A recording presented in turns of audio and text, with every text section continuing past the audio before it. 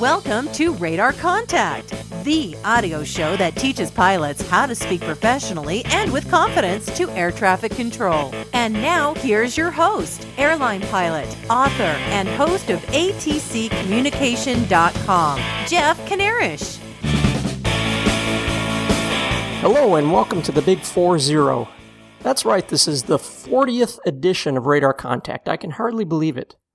And the show has been in production for over 3 years now. I'm so glad you can spend a few minutes with me talking about how to communicate with air traffic control without breaking a sweat. I've been so busy working on the production version of the aircraft radio simulator that it's extremely hard to find extra time to produce this show. With that in mind, today's show is going to cover a lot of ground pretty quickly. So here we go.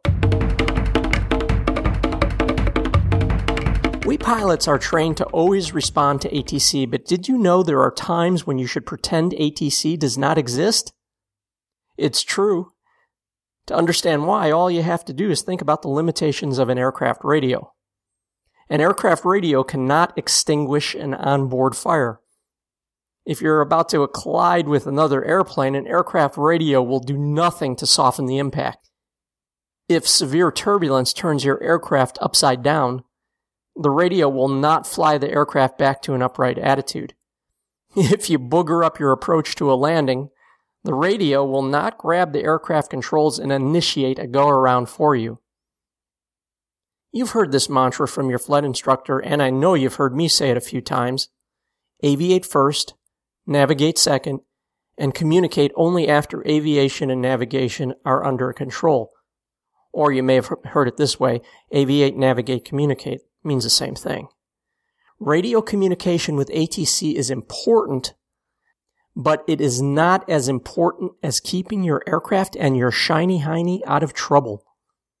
When things are going wrong in your airplane, forget about the radio and fix your problem. ATC can wait. But do consider this, and this is a judgment call. There will be times when ATC can help you fix your problem. For example, if you are flying VFR and you find the weather is closing in around you, ATC may be able to help you fly towards better weather conditions. As I said, it's a judgment call. In a bad situation, ATC can be a valuable resource, but ATC cannot fly your airplane for you. If flying without distraction is what is required at the moment, then fly the airplane and pretend ATC isn't even there. In my list of times when you should fly first and communicate last, I mentioned a situation in which you are on a collision course with another aircraft. Let's look at that situation again and think about how TCAS factors into the problem.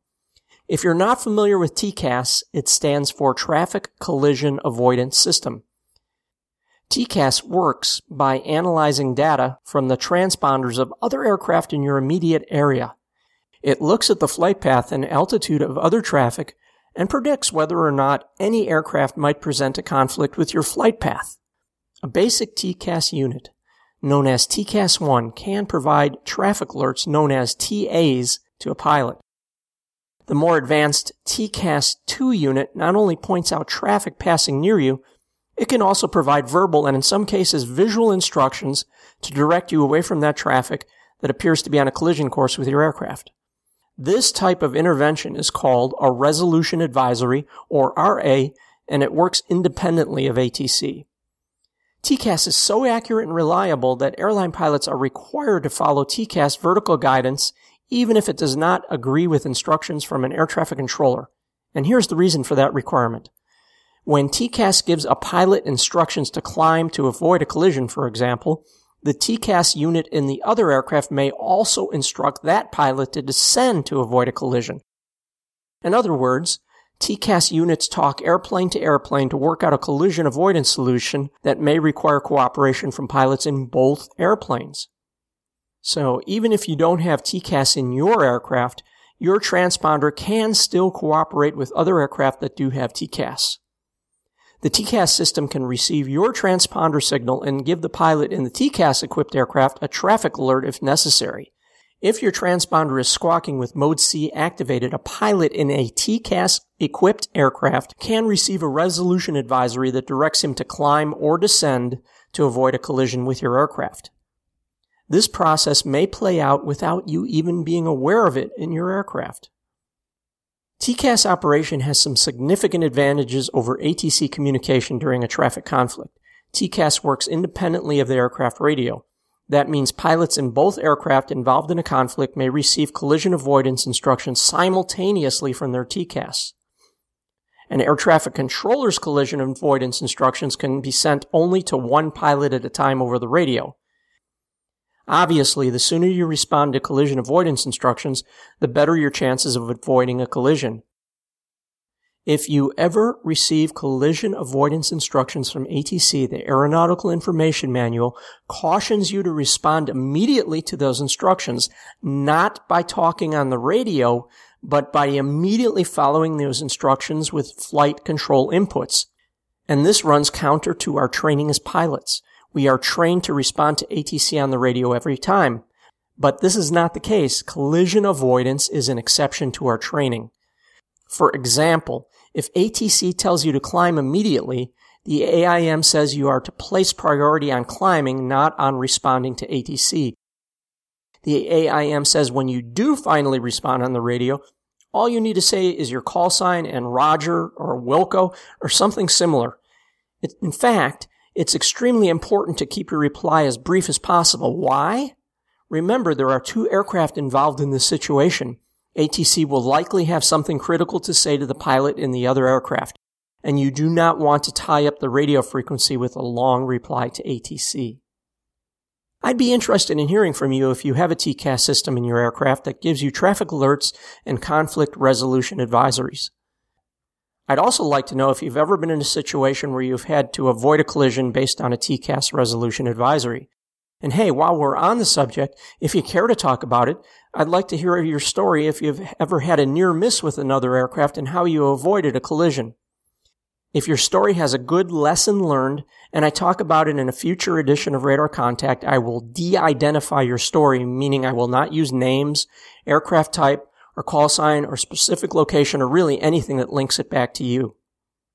Write to me at jeff@atccommunication.com and tell me your story. Or let me know if you have or have ever used TCAS. I'm sure you already know you're required to get in contact with an airport tower controller prior to entering tower-controlled airspace. But did you know that you do not have to ask permission to leave tower's frequency when leaving the controller's airspace? That's true whether the airport lies within Class D, Class C, or even Class B airspace. As a technique, it's a great idea to remain on the local controller's frequency until you're 5 or more miles outside of his airspace to monitor the flow of traffic inbound and outbound to the airport. That is technique only. As I've said many times before, you can learn a lot about what is going on around you by listening to what's happening on a radio frequency. That said, I want to emphasize you do not have to ask permission to leave the controller's frequency once you have exited his airspace. In fact, doing so creates an unnecessary transmission on what may be an already congested frequency. It's just another example of a time when it is best not to communicate with ATC. The Aeronautical Information Manual tells us when practicing approaches and landings at a tower-controlled airport, we should request permission to perform a low approach if we plan to do one for practice. Now here's the kicker. If you are not planning to do a low approach, but you do not like the way your final approach to a landing or a touch and go is progressing, that is, you don't feel safe continuing to touch down on the runway, you may go around and make a low approach without requesting permission from ATC. Let me make a stronger statement on the subject.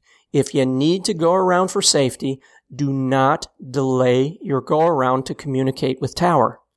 Begin the go around for safety, then when you have your go-around under control and you are safely climbing away from the ground, tell the tower controller you're going around. Your communication with tower at this point is really a statement of the obvious. The tower controller will probably see your go-around and know exactly what is happening. Still, there's a chance the controller may not have been looking directly at you when you began your go-around. A tower controller has a lot going on in the tower. For example, the controller may be scanning the pattern for other aircraft, or he may be looking down to grab the landline handset at the moment you initiate your go-around. A radio call to the controller when everything else is under control will draw his attention back to you if he has looked away. A radio call also lets the controller know you have the situation under control and you're ready for follow-on instructions from the controller, if necessary. Unless he needs you to do something immediately to deconflict with another aircraft in the pattern, a tower controller will not distract you with a radio call as you begin a go-around. He knows you're busy. We covered a few examples of those times when you should not talk to ATC, at least not immediately.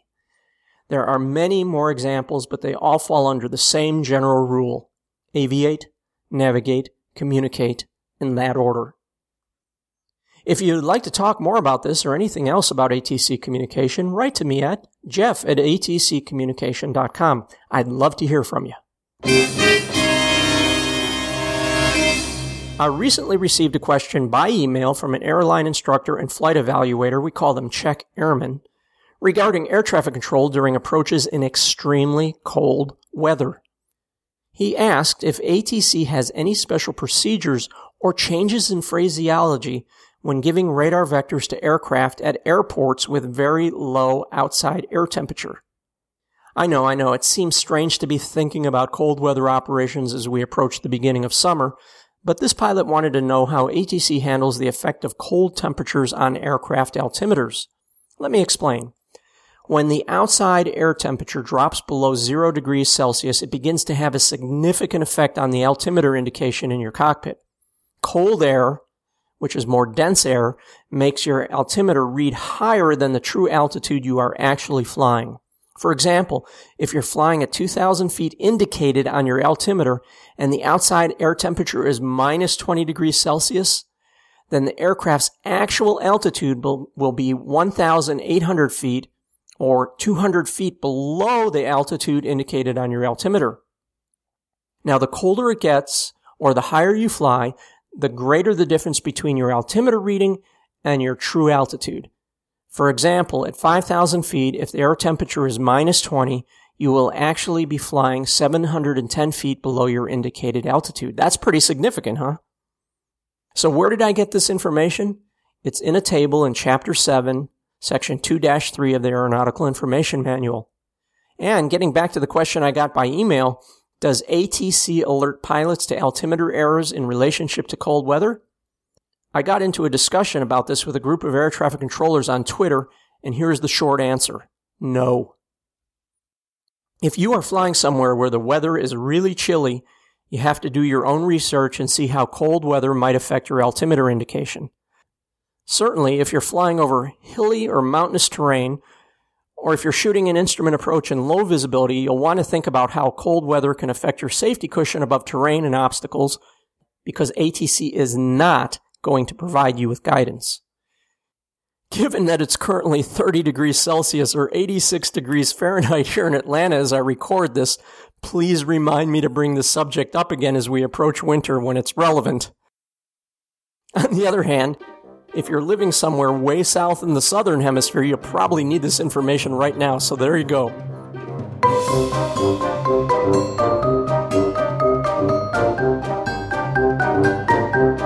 As I said, the whole conversation with air traffic controllers on cold weather operations played out on my Twitter feed. If you want to see what real air traffic controllers are saying about the procedures, or you want some quick tips and insight for pilots on air traffic control communication, check out my Twitter feed at ATC_Jeff at twitter.com. Or if you don't feel like writing down or memorizing that address, simply click the Twitter follow icon in the right-hand margin of any page at atccommunication.com.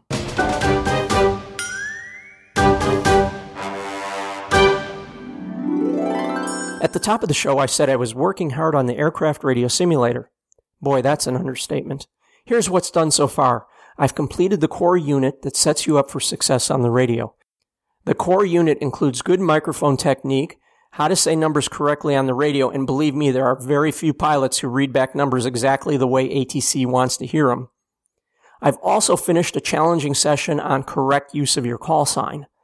There is so much misinformation about how to transmit a call sign on the radio that I came up with 3 different ways to challenge you on the subject using real-world scenarios. Like my books on radio mastery, I think you're going to be pleasantly surprised at the approach I'm taking with Aircraft Radio Simulator. Just like my books, the simulator course is evolving into a course that uses humor, bad habit crushers, and learning by trial, error, and correction. With the core unit complete, I'm now focusing on flight at uncontrolled airfields and how that prepares you for flight at tower-controlled airports. Still to go is operations in Class D, C, and B airspace, plus en route procedures and technique. The section on working with ATC during emergencies will be full of gut checks and surprises that should be worth the price of admission all by itself. I'm also including, just for fun, fantasy flights out of the United States' largest and busiest airports. You'll get to talk to simulated controllers at places like Chicago's O'Hare, Boston's Logan, and New York's LaGuardia. And because I want to make this as realistic as possible, I will include the special nuances and habit patterns of the controllers at each of these big airports. As you find yourself in your little recip airplane sandwiched between the Boeings and Airbuses at these airports, it will feel like you're actually talking to major league controllers under stress during a hairy rush hour. Like I said, it should be a lot of fun, which I believe is still the best way to learn anything. The Aircraft Radio Simulator is a mountain of work to produce, which is why I'm going to land and hold short on this edition of Radar Contact and move to your final segment of the show. You know it as your question of the week. You are preparing to taxi at a tower-controlled airport. You have contacted ground control for taxi instructions. The ground controller says, Cessna 9130 Delta, Dory Ford ground, runway 28. Taxi via Alpha, then right on Delta, left on Bravo, hold short of runway 3 on Bravo 1. Here's your challenge. Give me a readback of these taxi instructions that includes only the items the AIM says are required in your readback. When you think you know the answer to that challenge, go to atccommunication.com/answers. There you'll find a complete answer along with a full explanation of how that answer was derived. Music for the show was provided by Kevin MacLeod at Incompetech.com on a Creative Commons by Attribution 3.0 license. This show, while shorter than usual, is pretty jam-packed. If it seemed overwhelming or if it left you with any questions, I'm always available to give you the extra time you need. Write to me at jeff@atccommunication.com and we'll talk at a more leisurely pace. As always, if you're flying this week, I hope you have a great time and beautiful weather. I'm Jeff Kanarish for atccommunication.com saying be well, keep in touch, and fly safe.